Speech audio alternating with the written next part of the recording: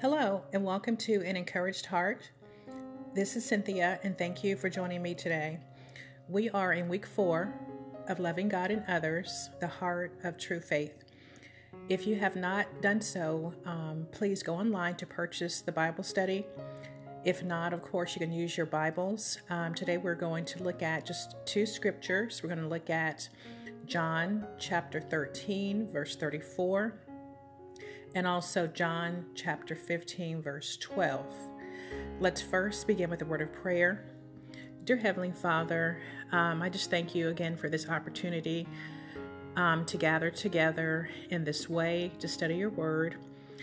I thank you for your spirit. I ask that your spirit will continue to guide us, to continue, Lord, to give us understanding and wisdom as we open up your word. In Jesus' name, amen.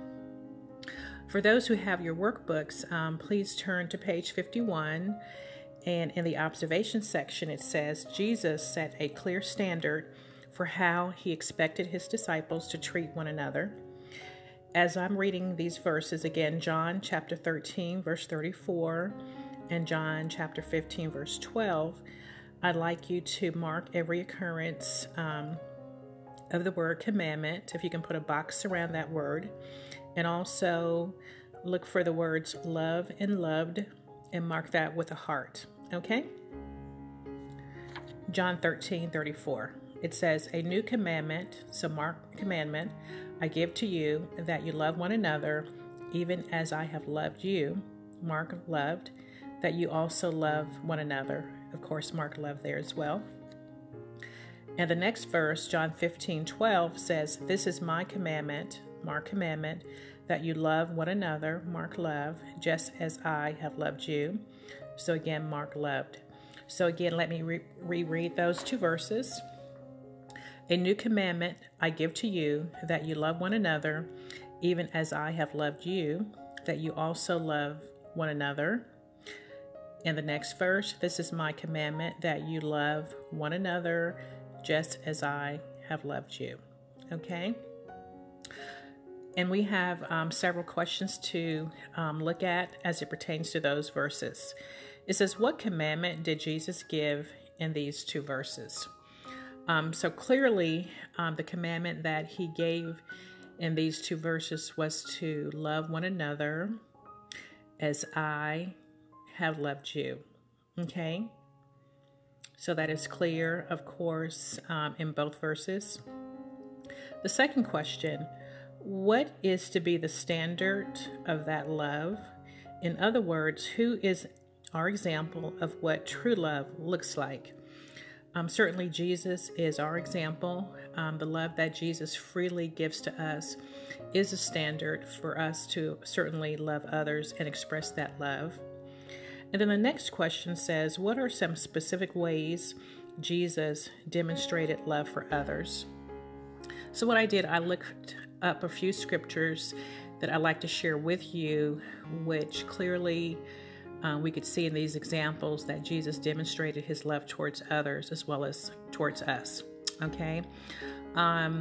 If you turn in your Bible to Matthew chapter 9, there is a passage that refers to Jesus. He forgave and also healed a paralyzed man. And let me just read those verses. Again, I'm in Matthew chapter 9, and I'm going to start with verse 1 all the way through verse 8. It says, Jesus stepped into a boat, crossed over, and came to his own town. Some men brought to him a paralyzed man lying on a mat. When Jesus saw their faith, he said to the man, take heart, son, your sins are forgiven.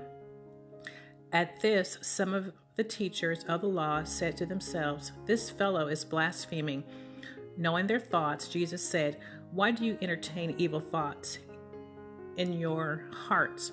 Which is easier to say, your sins are forgiven, or to say, get up and walk? But I want you to know that the Son of Man has authority on earth to forgive sins. So he said to the paralyzed man, get up, take your mat, and go home. Then the man got up and went home. When the crowd saw this, they were filled with awe, and they praised God, who had given such authority to man. So again, Jesus loves us. He forgives us and he heals. And we saw that example in the Word of God from Matthew chapter 9. Also, I'd like to share the passage that pertains to Jesus caring for those who are hungry. In Matthew 14, Jesus feeds the 5,000. I'm starting in verse 13. Again, I'm in Matthew chapter 14, starting with verse 13. When Jesus heard what had happened, he withdrew by boat privately to a solitary place. Hearing of this, the crowds followed him on foot from the towns. When Jesus landed and saw a large crowd, he had compassion on them and healed their sick. As evening approached, the disciples came to him and said, "This is a remote place, and it's already getting late. Send the crowds away so they can go to the villages and buy themselves some food." Jesus replied, "They do not need to go away. You give them something to eat." "We have here only 5 loaves of bread and 2 fish," they answered. "Bring them here to me," he said, and he directed the people to sit down on the grass. Taking the 5 loaves and the 2 fish, looking up to heaven, he gave thanks and broke the loaves. Then he gave them to the disciples, and the disciples gave them to the people. They all ate and were satisfied. And the disciples picked up 12 basketfuls of broken pieces that were left over. The number of those who ate, about 5,000 men, besides women and children. Okay, another example of the Lord's love and compassion. Okay, another example I have here in Romans 5, and this talks about, again, how much Jesus loves us. Starting with, I'm going to read just one verse out of Romans 5. It's Romans 5:8. It says, "But God demonstrates his own love for us in this: while we were still sinners, Christ died for us." Jesus gave his life for us. Okay. The next verse is from Luke chapter 23, verse 34. Here is where Jesus prayed to God the Father. You may recall, as Jesus was on the cross, he prayed. He said, "Father, forgive them, for they know not what they are doing."